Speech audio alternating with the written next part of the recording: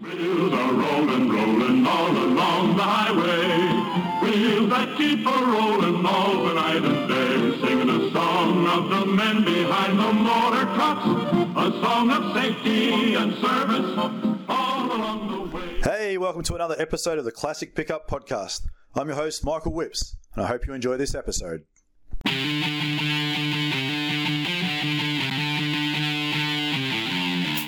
This podcast is sponsored by Classic Pickup Supplies, your number one Ford and Chev pickup parts supplier. Mention Classic Truck for a 10% discount off your first order. Classic Pickup Supplies, located in Coolum Beach, Queensland. Call 07 5446 2667 or visit their website www.classicpickupsupplies.com.au. Classic Pickup Supplies, dedicated to the restoration and preservation of the pickup. Episode 30. This week I spoke to Brett Williams from Enthusiast Motor Insurance. Brett comes from a mini truck background, but has worked in the automotive insurance field for quite a long time. I wanted to reach out to our listeners too. I'm chasing a couple of well-known guests for interviews on the podcast, and I'm hoping one of you may have some kind of a 7 degrees of separation that might help me get in touch with them. The first one is the Aussie icon, Dr. Harry Cooper, the vet. Harry drives a classic pickup as a daily truck, and I would love to get hold of him for a chat. The second is Toby Price of Dakar and Fink Desert Racing royalty. Toby has a laid out F100, and it would be great to have a chat to him if someone has a direct contact to him. Now we get into a couple of trickier ones. Eric Banner, who I'm sure needs no introduction, and if you have watched Love the Beast, you'll know his passion for the automotive scene. He also has a really nice original F100 that I'd love to have a chat to him about. And the final guest I'm chasing, and I need your help with, and it's a long shot I know, is Clint Eastwood. I'm a massive fan of his movies, always have been, and the one thing I've noticed over all the years is that his character is always driving a beat-up old Ford F-truck. I could list out 5 to 10 movies easily where he's driving one. I'm convinced he loves them, and I would love to have a chat to him about it before it's too late. So if you can help me with any of these guys, please get in touch. I've been trying via their agents and social media pages, but so far no luck. Thanks, and enjoy this chat with Brett. The audio on this one is quite challenging. I had a squeaky roof vent spinning in my shed that I hadn't noticed at the time of recording. So I've done my best, but there is a bit of a background noise in this one. Brett, thanks for coming on board today and having a chat to me. I know you're busy working from home by the look of things, but good to have a chat to you.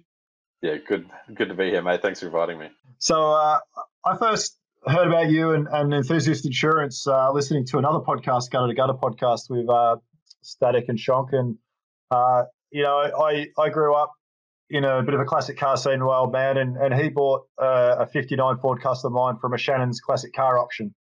And I think that, most people, when they think classic car insurance, they think Shannon's, and we're going to chat today about Enthusiast Motor Insurance, and interested to hear, some other options for our listeners.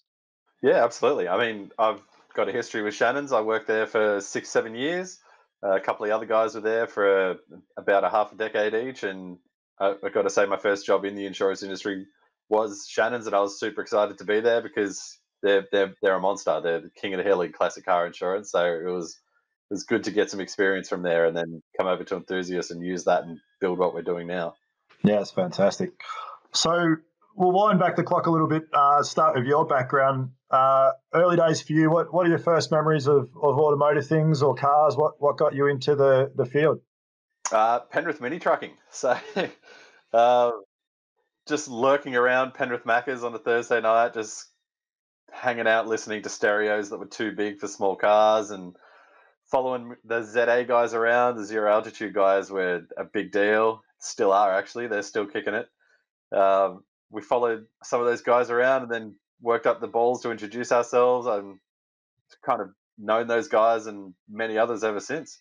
There's definitely a big scene by the sound of things, especially around Sydney during that era. What was the first car you got? My first car was a bagged Hilux, which I bought off another ZA member. We were kind of throwing messages backwards and forwards on a forum one night, and he told me if I got 10 grand together, I could take it off his hands. So picked that up, drove it around, not knowing much about the whole air suspension, modified chassis sort of deal for a few months, and went around, saw some other trucks getting built, saw some other trucks that my mates had bought, and really just went elbows deep and cut the back end off the thing and rebagged it and rewired it, and it was a learning experience for sure. I made a lot more friends through that than I thought I would. I thought everyone would hate me after buying this bloke's truck and cutting it up, but spending time in the backyard with all the boys and girls, it really shaped me automotively. Yeah, so it had been built a bit of a, will we say, backyard hack job, and it was time to sort of upgrade it a bit. Yeah, it was kind of in the middle there. So the quality of the work itself was like the welding and the actual metal work itself was really good. It's just the design and kind of the strength of the whole setup and the geometry of the suspension wasn't really cutting edge, so to speak. But yeah, it was definitely in need of some help. So that at that stage, there are a few shops starting to do that professionally. Is that right? Yeah, so Killer Customs was in Penrith. There was Live and Low out towards southwest Sydney. They were just getting going, and they were really the two bigger shops at the time. And the Chop Shop was up at Gosford, just doing top level stuff from day one. And yeah, there was a lot of forum activity in those days. A lot of pictures coming up quicker than you could believe. Trucks were getting built, so wasn't so competitive, but there was definitely this kind of who's going to do the best sort of work first sort of vibe going on. And were you following, like the US street truck scene, with the, say like a Chevy Silverado or a square body stuff? Was that always, oh, look at what we'd love to have, but here's what we've got, and we'll make the best in the mini truck scene? Or for you, was it mini trucks were the life? I think the full size trucks were always kind of aspirational, so you'd always look to the street trucks and the tailgate magazines for the bigger stuff, and you just couldn't believe that trucks this big were just laid out on the ground with 22-inch Alcoas on them and stuff like that. And then it was kind of like that. It was like a trickle down effect to what we could get our hands on and what we could afford to do here in Australia. Um, we start to see this kind of as a lot of us in the scene are getting older, we're going more towards classic stuff and the square body, and even to some extent kind of like the more square body Fords, the F series. A lot of people are building mini trucks and then like, all right, I'm done with that, I'm going to build a real truck now sort of mentality. And it's really bringing a lot of diversity to the scene. It's not just Hiluxes and Rodeos everywhere now. Yeah, and I've heard of a lot of guys who, maybe they still had their old mini truck from back in the day, and then they've gotten like a 50 Chevy truck, and they've actually done a chassis swap. So like all the hard work was sort of done already, and they're just doing a body swap. I don't think you can do much of that anymore, but I know that was happening for quite a while there. Yeah. There's a few decent older trucks getting around. So Aaron from Memphis Hell, his Chev is on a Rodeo chassis. Russell, who's in NC, he's on a Hilux chassis and he's building a 48 GMC. One of the guys down in Melbourne's got his F truck on a HQ chassis, and that's great. But yeah, it's a smart move. These guys have got everything dialed in, and then they just have to do the mechanics of putting the body on and doing the modifications to make it all work. But it's a really, really good way to do it. Yeah, especially you can go to Repco and get your brake pads or something like that. It's not a custom order trying to get things from the States like a lot of things are now. Yeah, exactly right. I mean, when you look at Aaron's truck, the floor pan in his Chevy body is the Rodeo floor pan. So the engineering, the seat belts and all of that sort of stuff was just like ticking a box. It was really smart to do it that way. Yeah, gee, that truck's seen a few changes over the years, hasn't it? I think every time I follow it, he's done another custom upgrade to it. It's a beautiful truck. Yeah, he's just one of those blokes that he sees something and his mind just starts figuring out how can I do that and put my spin on it, and it just always ends up brilliant. I mean, but you got to love him as much as you hate him. When you see the stuff he does, you're just like, how do you do that? And how do you do it so quick and nobody knows about it? Yeah, I'm in the build on my truck at the moment, and like I've got a million things I'm trying to think about doing, and then I look at guys who they've got a finished truck and everything's done, and then they've got that same drive, like, oh, what else can I do to improve it? And that's where you get these really, really detailed builds, is because they've just got time to tinker away and upgrade the whole way along.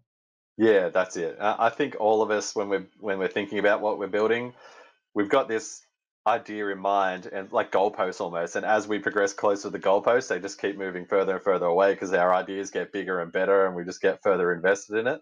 Yeah, and it's even harder now. Like you can get on Instagram in 2 seconds and see 30 different trucks that are similar to yours, and you just pick out a little idea that you like, and all of a sudden your brain's just going nuts on you. Yeah, it's good to have that sort of resource. It kills me as much as it inspires me. I'll see someone who's building something and it is just absolute next level, like out of this world stuff, and I'm like, mate, I'll never get to that level, but it's nice to see that you're doing that because I can just admire it from a distance. And I know that my paycheck will never afford some of the stuff I see. It's out of control. Yeah, it is getting pretty up there. So what do you drive now? Like, have you still got a mini truck, or have you got a classic? What's in your shed? Yeah, so at the moment I'm building a Holden Rodeo. It's a shorty. About 5-6 years ago, I was hanging around the chop shop with the other boys in NC, and I was just pipe dreaming about building this V8, big guards, body dropped on the ground, just some angry little mini truck. And then Laurie just turned around and said, why don't you buy that one, which was up on the racks in the factory, which was a truck he built and then put on the shelf for later. So I bought that, and Aaron's done a rear clip on a chassis for me, and I've just landed an iron block LS and a big 88mm turbo from the States, and it's on coilovers, 20-inch billets, 9-inch. It's kind of going to be in the middle of the street machine / mini truck area. Plans are to go really fast, do some airport events in it, and just go as fast as I can in a straight line, and hopefully slow down at the other end. But yeah, that's what I've got going on at the moment. It's due for a bit of work. It's been sitting idle for a little while now, so I'm pretty keen to get into that once the engine gets to my doorstep. Yeah, cool. So that's an iron block out of a US truck. Yeah. I was gonna go just the alloy block LS, but I want to throw some hefty boost at it. So you got to go with what YouTube tells you and get the iron block. So got a few $1,000s extra later, and I'm just sitting there waiting for it now. Yeah. So what is that? Do you get that through Soheim, or where'd you get that one? No, through LS Iron Blocks Australia. So Yep. I'm in a bunch of boosted LS groups on Facebook, and this fellow just popped up randomly and had a decent enough looking website, and I just went for it. Just send him some money, and fingers crossed, and it's been very, very good to deal with. So I'm very keen. I'm absolutely itching to just turn some tires. Yeah. It's funny. Before we got on this call for this interview, I was sitting here researching my compound turbo setup for my Cummins diesel. So, Oh, yeah. So power is key. Exactly. So you said you worked. So you've been in insurance kind of your whole professional life. Is that right? Yeah, I straight out of school, I was just my sister got me a job at Accent Blinds of all things, and I was just kind of in between the factory and the office, just doing whatever, just earning some money. Then I went into leasing for a little bit, managing companies' fleets like Qantas and Combank and that sort of stuff. And yeah, I got bored of that pretty quickly. It was a very vanilla job, kind of rock up in your tie, sit there, do your work, go home, etc., etc.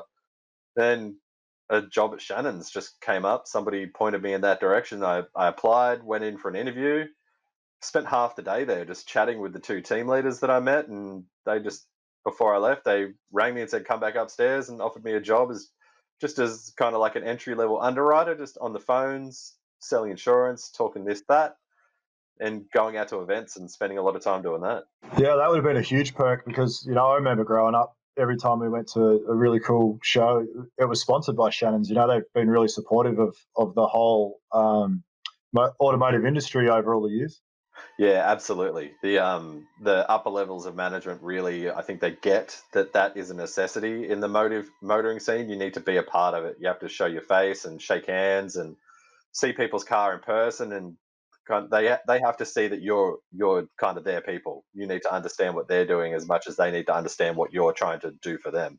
Yeah, nothing worse than ringing up about your classic car and getting someone that probably just drives a Camry and wouldn't know what you're talking about. I mean, it's like what you're doing now. You guys are all enthusiasts, and And when I ring up and say, "Oh, I've got a 1950 Chev with a Cummins 12 valve," you don't look at me, or you don't go, "Oh, what the hell are you talking about?" You sort of, especially sounds like you got a real idea of that whole scene.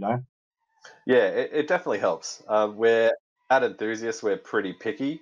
I mean, Shannon's as picky as it is when they hire people, but we want to make sure people don't just know kind of what they like. They need a very rounded knowledge of automotive in general. So custom stuff, exotic, rare, classic, vintage, everything in between, even up to modern day stuff. It's just better if they are a real enthusiast, not just someone who only likes Nissan Skylines, for example. Yeah, yeah. All right. Well, let's talk enthusiast then. What if we were to say to our listeners, okay, I've been insured by Shannon's for the last 10 years and I've been happy. Here's this new company that I've not heard of before. Why should we come and have a bit of a look at you guys? Well, there's kind of two main aspects that I focus on. The front end of things, so when you ring up and make an inquiry, get a quote if you're happy with the way it's going. We kind of drill down a little bit further on the details to make the policy suit a little bit better. So with most of the other classic insurers, they have like a weekend use, or they have a once a month use, or a daily driver. We drill it down in kilometer brackets, which are constantly adjustable depending on what you're doing. So that every 1,000 kilometers really does make a difference on the price, all the way down to 1,000 kilometers if you do your uncle's wedding 1 year or something like that. And then on the other side of the coin, which is probably more important after you've made it. So yeah, on the more important side of things, in my opinion, is the claims aspect. So knock on wood, you never have to make a claim, but if you do, it's very, very, very important that number one, the communication is there, and number two, it's somebody who understands what's going on. You don't want to ring up with your project car that you put thousands of hours into and spent countless dollars on, and somebody picks up the phone and they don't know what it is. So we make sure that first thing there's good communication, which is I can't say it enough how important that is to me. Coming from Shannon's and moving over to Enthusiast, there's a lot of things I wanted to improve, and that was one of them. So I find that the feedback we get when people actually do have to make a claim, that we get very good feedback because we're just on top of it from the get-go, just keeping that ball rolling until the car's repaired. Yeah, which I imagine can be a bit of a tough thing when you're a company like Shannon's that gets so big. You employ as many good staff as you can, but you're always going to have a few that get a bit lost and don't give the best service, I suppose. Yeah, absolutely. I mean, there's mistakes everywhere. I mean, everybody makes mistakes. It's unavoidable as human beings. It's just a case of what you fall back on. What's your base level of service, sort of thing. So we try really hard just to be the best that we can be in comparison to the other guys out there, and that's working really well for us. And how long have Enthusiasts been on the scene? Like, how long have you guys been operational? In total, just over 10 years. We just had our 10-year anniversary in February. Uh, Typically, until I came on board, it was very broker based. So they only dealt with brokers, and there was the odd retail client in there from word of mouth, but they certainly didn't advertise to that sort of thing. So when I came on board, the objective was to switch that.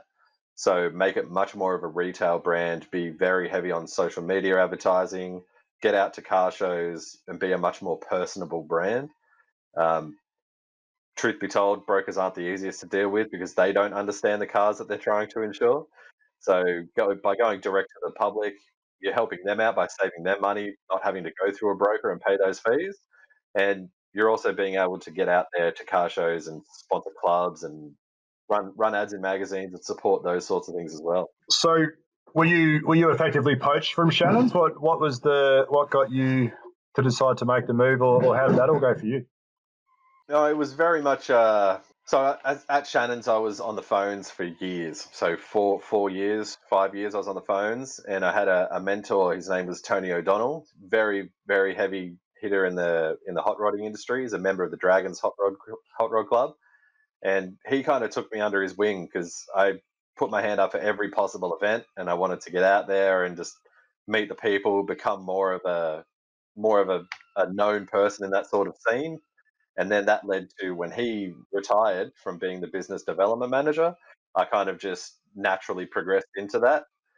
So going from answering the phones to being the person who's responsible in New South Wales or Sydney for all the events and the sponsorships and all of that sort of thing, it was it was a big step.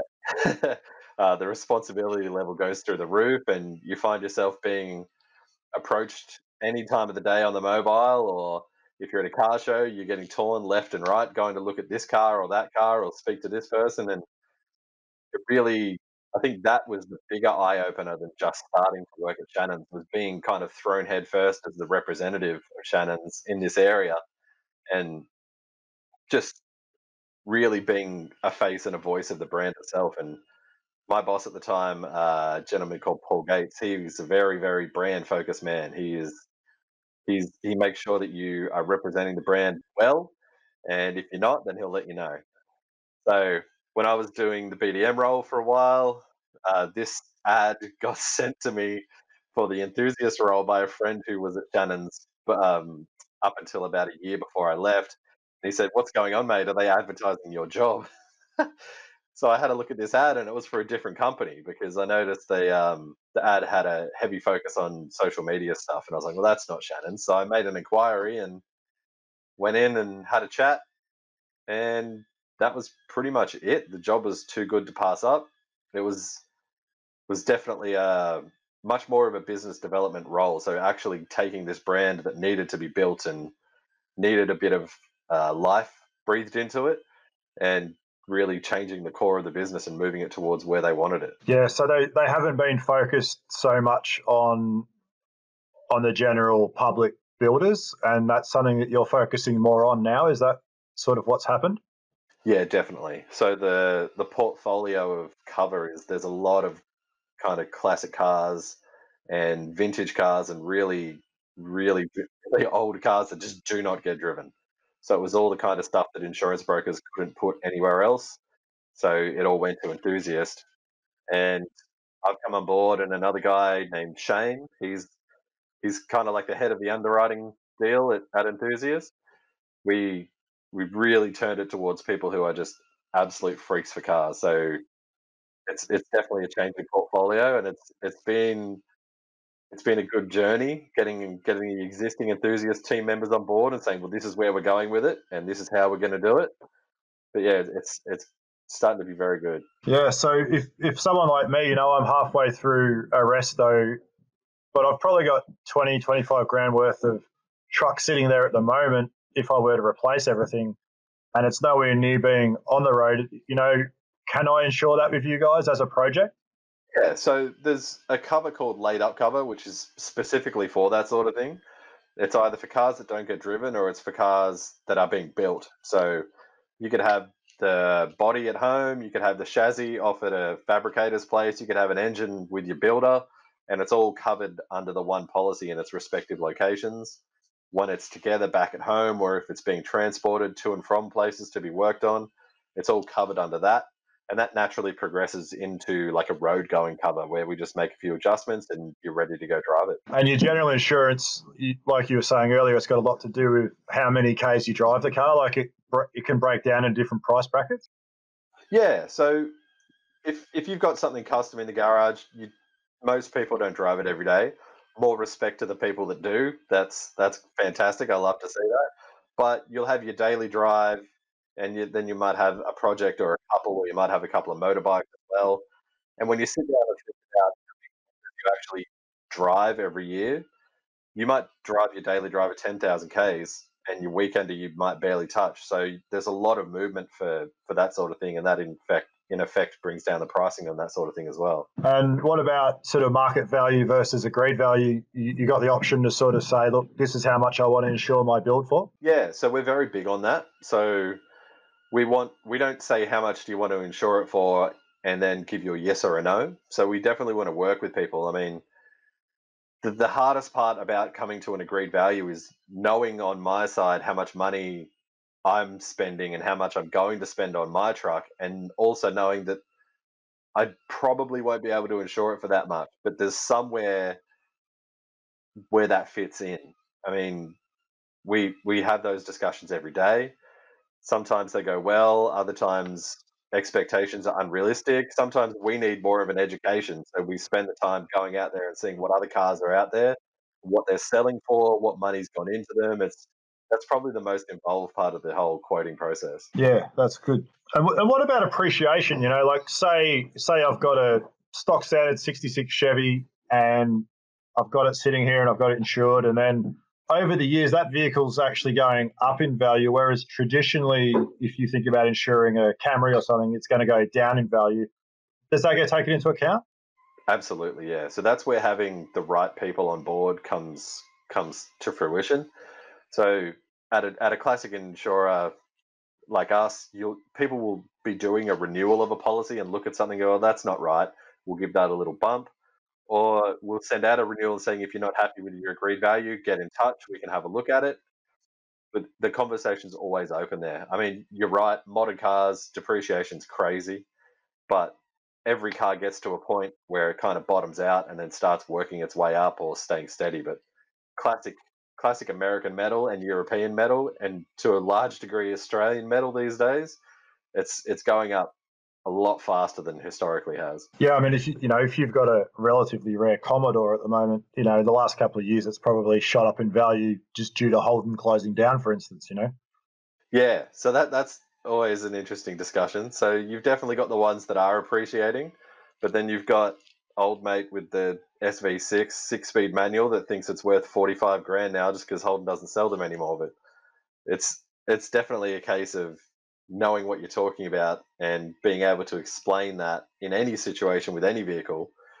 In kind of in retrospect, back in the days working at Shannon's, there were a lot of conversations where it was, "Nah, we'll give you 20 grand. That's it. I saw this one on car sales. Yours isn't worth any more than that." And that's not what we train our guys to do.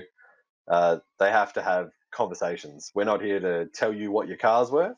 We're here to try and insure it for what we think and what you think, agreeingly, it's worth for an insurance value. And what happens is there a bit of a difference for like a lot of guys who've got a classic car? It sort of can become a promo vehicle or a work vehicle versus just a weekend driver. Is there a differentiation there as far as what it's used for? Yeah, well, there's another category that kind of fits into that. A lot of people will kind of chuck an ad up on Facebook or in a magazine or something, and they'll do weddings as well. So we're in a position where we can incorporate business usage as well. So there's quite a few shop trucks getting around actually that we've got on the books. They say, look, I own XYZ custom shop. I've spent all this money building this truck, and I want to have it on display out the front. I want to take it to car shows. I want to do a parts run every now and then, and we're more than happy to cover that sort of thing. It's part and parcel. If you're not supporting the people who are building the cars in the scene, then you're not really supporting the scene. Yeah, no, absolutely. Other questions I had were, okay, as far as repairers, can you choose your own repairer? How does that go with you guys? Yeah, so that's another thing we're very heavy on. It's choice of repairer only. We don't have a repairer network. Historically, repairer networks turn claim situations into garbage because you've got your beautiful custom car and then you don't know where to take it, and the insurance company would tell you who they think is good, but it turns out that repairer fixes taxis 6 days a week, so they don't know what they're doing either. If somebody comes to us with choice of repairer, and they don't have a choice, or they don't know, or they just bought this car, they didn't build it, we'll have a discussion with them. We've got a pretty good knowledge base. If we don't know someone, then we'll know someone who does know someone, and we can have that conversation and kind of steer them in the right direction. But in no case will you ever have an enthusiast policy where we will tell you where to take the car. That's just not the way we do it. Yeah, cool. And that probably follows on a bit to genuine parts versus repop, panels and things like that on a build. Is that something that there's a bit of freedom for? Yeah, look, if there's genuine parts available, then by all means, that should be what's going on to it. Your car should never be in lesser condition than it was before an accident. So if my classic vehicle's declared a write-off, am I still able to keep it? Can I buy it back? How does that kind of work? Like a lot of the times financially to some people it'd be a write-off, but let's just say it was my grandfather's vehicle or something like that. It's got a meaning to me more than its monetary value. What's the stance there? Yeah, so salvage rights come in kind of different levels with us. So I'll start at the newer end of things. If it's between 0 and 15 years old and it's a write-off, you can buy it back, not a problem. If it's between 15 years old and 30 years old, then you have the option to add salvage rights. And that's usually about $50 to $60 a year. And that means you get the car back for nothing. Any vehicle that's 30 years old or more, it's free salvage automatically. So it's not an additional cost in the back end of the policy. It's just a box is ticked on our system. So you get your agreed value back. If you have to pay an excess, we'll keep that small portion, but you also get the car back as well. We'll take it wherever you want it and drop it there for you. Gee, that's pretty good. Yeah, it's a huge advantage. I mean, I can't imagine what it would be like to have something I've invested so much time and effort and thought and passion into, and then for an insurance company to turn around and say, well, it's ours now. You either don't get it back or you have to buy it back. So we try to provide options that other insurers don't. So a lot of other insurance companies, if it's not older than 30 or 35 years, it's going to auction. Sorry, if you want it, go to the auction and try and buy it. But yeah, the amount of effort that goes into the cars that we're all involved in, it'd be just a shame to see that car taken away from somebody. I mean, yes, you get the money, but it's not always about the money. It's definitely about the time and the love you put into it. Yeah, and at any time, I guess if you just bought your vehicle complete, then its value's probably around about what you've paid for it. But if you've spent those thousands of hours in the workshop building it yourself, you never ever get that money back for your labor hours and your blood, sweat, and tears. So yeah, to be able to have that option, to get the vehicle back, I think that's fantastic. Yeah, absolutely. And I think a very high percentage of all of us out there working on our cars, where we might not all admit it, but we're very sentimental. And like that one bolt down there that it took me an hour to get out and replace when I was doing that part of the car, it might, that memory might stick with me forever. And it's all those little memories added up just make this car worth, or this truck worth more than any money I put into it. Yeah, no, absolutely. No, I like that. And I read on your website you've got a lifetime repair guarantee, which I think is a pretty cool thing. Yeah, so that's another thing that we adjusted when I came on board. It was industry standard at the time was the repairs were guaranteed for as long as you had the vehicle, but it needed to be up to speed with kind of the new way it is, which is it's guaranteed for the life of the vehicle, not just as long as you own it.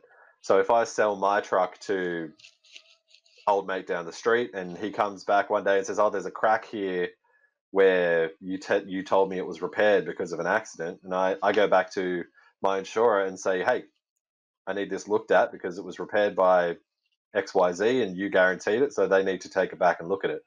And we haven't had any of that yet, which is good. So that means all the repairs that are getting done out there through our policies are standing up. But if it does come up, then that's something that we've definitely got an inclusion for. So you won't be left with a dodgy repair and some insurer just going, "Sorry, mate, all done." Yeah, no, that's a big thing because yeah, you do see so much work that even the colours don't match and they fade over time, and it really stands out. Especially if you've got something that you're taking to a show each weekend, sort of polishing it up and putting it there for everyone to look at. That's going to wear on you real quick. Exactly. A big thing on the insurance aspect is if you ever have any damage done to your car, it's kind of our responsibility financially to get the funds back into that claim to get the vehicle back to how it was before the accident happened.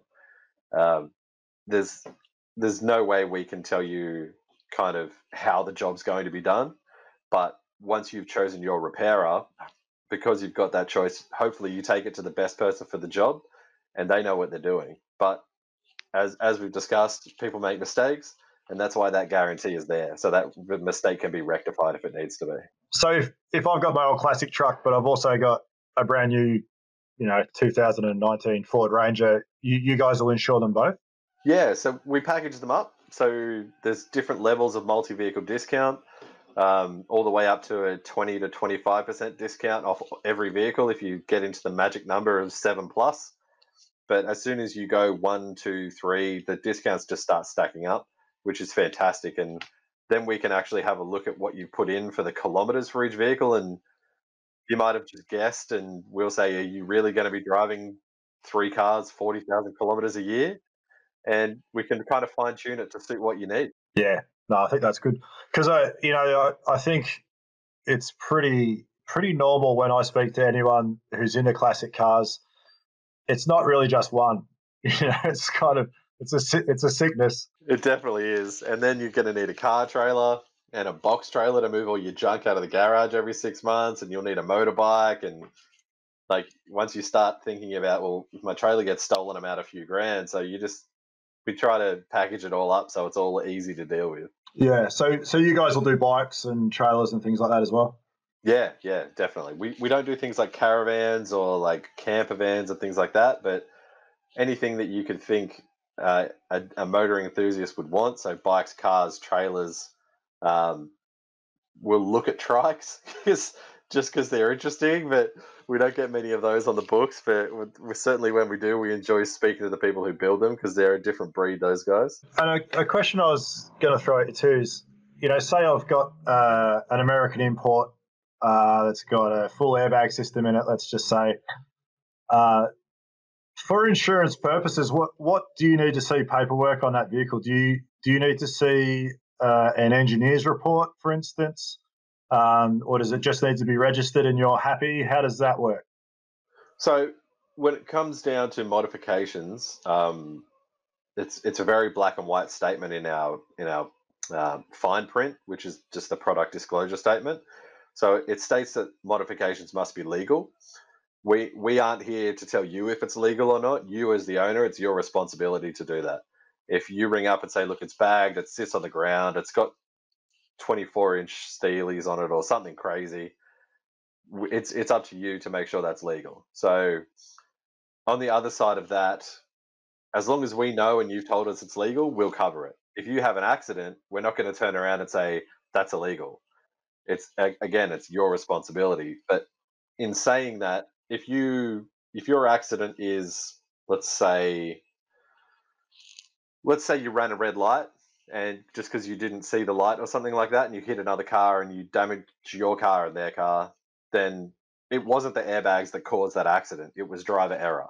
So just because you've got airbags, that doesn't make that insurance policy void with us, because that's not what we're here to do. If an accident is 100% the cause because of that modification, then there might be room to say, hey, look, we might reduce the amount we're going to pay, or we might decline it. But the odds of one modification being the one and only absolute cause of an accident, the odds would be out of control. You could barely blame any accident ever on just one modification, whether it's legal or illegal. Yeah, no, for sure. So if I listen to the podcast and and I want to get in contact with you guys and get a quote, we jump on the website. I'm going to assume that the click downs, if I'm looking for a general quote, you're not going to have my truck the way I've built it. So obviously, is there an online system for getting a quote, or is it best to call up? What's the process for someone who's got something that's maybe not just a bog stock 57 Chev pickup? They've got something that's been quite modified. How do they go about chatting to you about working out all that stuff? Yeah, so as you mentioned, the website is there to quote, and it does a bulk of the lifting on the quoting aspect. Anything modern will be there just because Redbook or Glasses Guide pre-populates all that stuff. But we have things all the way back to 1902, and we add things to that list constantly. So if it's not on the website, it's definitely best to give us a call, and we're more than happy to pick up the phone and have a chat for as long as it takes to get through. We love nothing more than talking to people about their projects. It's definitely a perk of the job. Getting to exchange things, just having a good chat, and not turning it into an insurance conversation where all you're doing is asking for facts and figures and churning people through the system. It's definitely good to relate to people. You never know what you'll learn from someone when you talk to them, so it's great to have that option.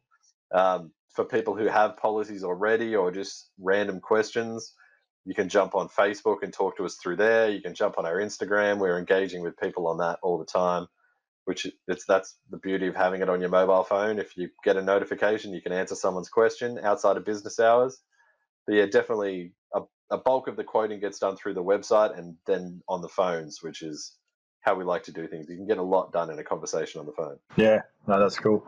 And one of the really cool things you guys have got going is, I suppose, bit of your drive on the social media side, but you've got the Sunday Driver series.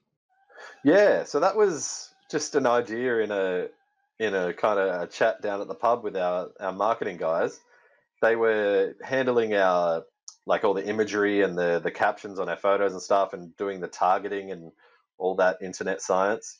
And then they said, how about we do a series? Like, you've got all these guys on the books who have these beautiful cars and who are kind of names in the industry. Why don't you have chats with them and get the cars out and film them? So we did that. And the first one we put out was Andy's Roadster, and getting to be there when they were filming it and hearing that thing and just seeing the excitement on his face when he was getting interviewed, we started planning a lot further out. So initially we had 4 episodes on the books, and now we're thinking about, well, how many can we do? Where do we stop? There's all these different types of cars, all these builders, all these little parts of the automotive scene. Let's just try and crush it all.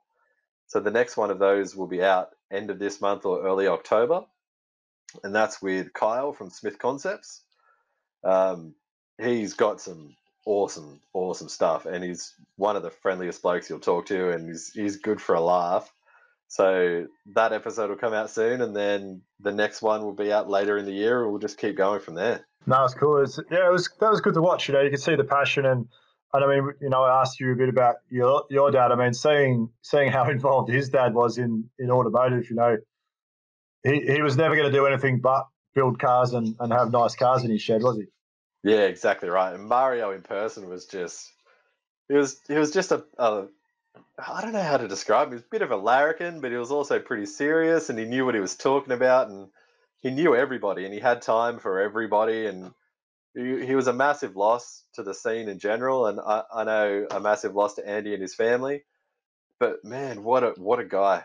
His car collection was absolutely nuts as well. Yeah, definitely a bit envious looking at what Andy's got in the shed, but obviously a few of them were his old man's, and sort of car that's just going to sit there and keep insured and be a Sunday driver, because you're never going to sell an heirloom like that.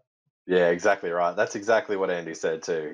He's got cars that he'll never get rid of, and that's just the way we are, I guess. Yeah, that's good. All right, mate. Well, I think that covers most of the questions that I could think of. Is there anything else that I don't know if I want to throw the word throw a pitch out there, but obviously all the guys listening to the podcast are pickup truck enthusiasts most of the time, and either have something or they're building something. So you guys aren't paying me any money. I just pulled you out of the hat in some ways to have a chat. I'm not saying that I think you're the best insurance versus anyone else, because I don't have any experience in that, but certainly another option for people to have a look at. And is there anything else that you feel that we could get across? Yeah, absolutely. I mean, and also we're not here to say that we're a better insurer than anybody else. We do what we would expect, and what we would expect is the best level of service.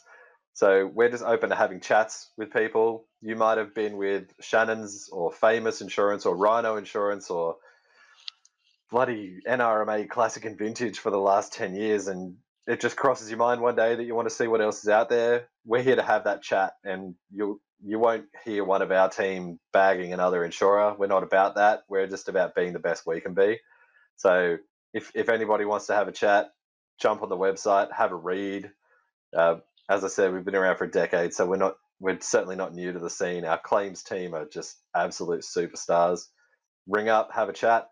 If you see us at a car show, if they ever start happening again, we're more than happy to have a chat there as well. No, that's good. It's funny, like you say, you guys have been around 10 years. I hadn't heard much about you, but I barely even insure the shitbox I drive daily, so I'm not really in the scene. But I was having a look at some reviews and ratings online, and it never ceases to amaze me when you read people's reviews and ratings. You know, someone had given you a 3-star rating because they have never claimed and they don't know whether you'll be good or bad when they do claim. I'm like, why?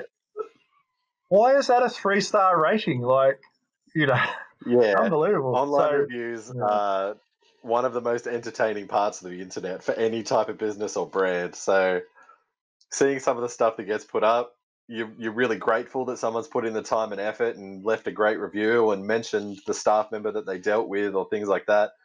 But then other times you'll get a 1-star review saying your website sucks or something, which is it could be an internet connection error that's out of your control. But when we go through our reviews, because we are an online based brand with our marketing, and we do have a quoting facility on the website. We pay attention to the reviews, and then we'll collate the data, so to speak, and say, well, this review is just junk, so don't worry about that. So when I'm reading reviews for other companies now, I'll be like, well, that's junk, so that star rating is stupid because all of these silly reviews make a difference. And it's good when people leave a review and actually put some substance behind it. Then you get a real idea of what happened there. Yeah, I mean, you probably want to hear from the guy that's giving a genuine 1-star review because you want to know what you need to do to not have that happen again. You know, rather than some guy, like you say, just doesn't like your website or something. Like, yeah, I don't take reviews too heavily. You know, I know personally for myself, and I probably should do more of it. But you don't get on board and review a restaurant because you had a really good meal there. You get on board and review it because you had a shit experience, and so you tend to get more negative reviews than positive. You know. Yeah, you're definitely right. Yeah, so I mean, I feel like the most interactive audience we have is on Facebook, and we will get someone who will say something stupid like my car wasn't listed, you guys are a joke, which happens because we might not have your 1940s Willys Jeep specific model listed on the website. I mean, we can, but we didn't know it existed until you just told us about it. So work with us a little bit. But then, I mean, sometimes we'll go and we'll see that, and before we get a chance to respond and say, hey, give us a call, we're happy to fix this and work it out for you, one of our existing clients will be like, oh, I just rang up and they helped me out straight away. And it's like, well, my job's done. So Yeah. Yeah, the social media monster is good and bad. So you said you're a member of NA still, is that right? Oh yeah, I'm in Negative Canberra. So Negative Canberra, yep. we've I've been on board with them for almost 5 years as a full member. Before that, it's hang around and we'll see if we like you sort of situation. I was at a truck show up on the Central Coast one day, and Laurie had a set up there, and I was there with Shannon's, and we were it was us and the chop shop right next to each other. And Laurie just kind of said, oh, you come for a walk. When are you going to get serious about building that truck and join NC? So I was like, well, the man has spoken. And I just started hanging around with everyone, and it was great. I mean, I've been in a couple of different clubs. Zero Altitude, I was in for a while, and then No Regrets, I was in for a little while as well. And both of those kind of the relationships, just it wasn't really like a family to me sort of thing. I mean, that's just the way it went. But as soon as I started hanging out with NC and going to shows and hanging out in sheds and just shooting the breeze all the time, it was just a much better fit, and it's such a good club to be a part of. I mean, the American contingent is hundreds of members, mini trucks, full size, classic, random 80s mini trucks with the roof cut off into roadsters with crazy paint, and just everything you can think of from a truck point of view. It's there. SEMA trucks and like show winnie trucks, cover trucks. It's just out of control.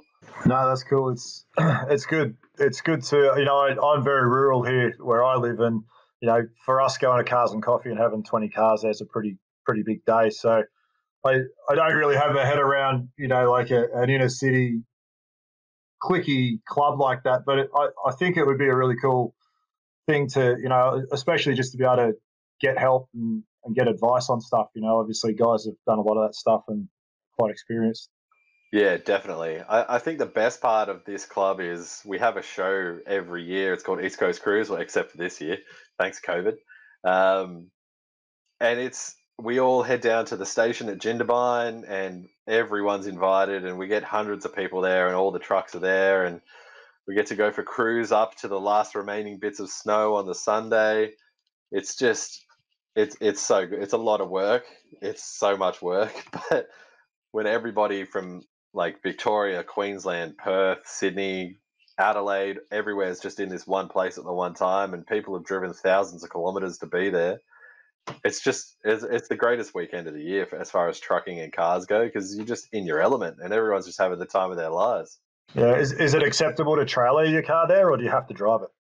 No, definitely. I mean, if you asked me that question 10 years ago, I'd probably call you a pussy for using a trailer, but knowing how much money is going into this sort of stuff, and knowing, like, on the back end from what I do for work, how much money goes into repairing these sorts of things if there is an accident from hitting a kangaroo in the back of Threadbow, it's if you bring a trailer, more power to you. That's a bit of a flex, actually, if you can say, well, I've got my own car trailer, mate. What do you got, sort of thing. And how many of those trailers are bagged? A few.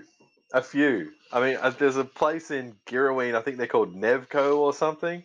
They do some killer bag trailers, and everyone just kind of copies their design with sweet swing arms on kind of strut setups and stuff. It's pretty sick. We've got a couple of golf buggies getting around on bags because people are too lazy to walk, but it's brilliant. I love it. Yeah, I've been seeing like in my Instagram feed or something. There's a trailer plans for these bag trailers that they sell, and I wonder whether they're legit and whether they're legal and all that sort of thing. Yeah, that's crossed my mind a couple of times. I mean, there are companies that are manufacturing them as well, but the thought of somebody kind of doing a bank transfer for $1,000 and getting a set of blueprints and then just whacking it together in the garage, that's not something I want to be driving behind. But if you've bought it and it's got a warranty, then by all means, go for it.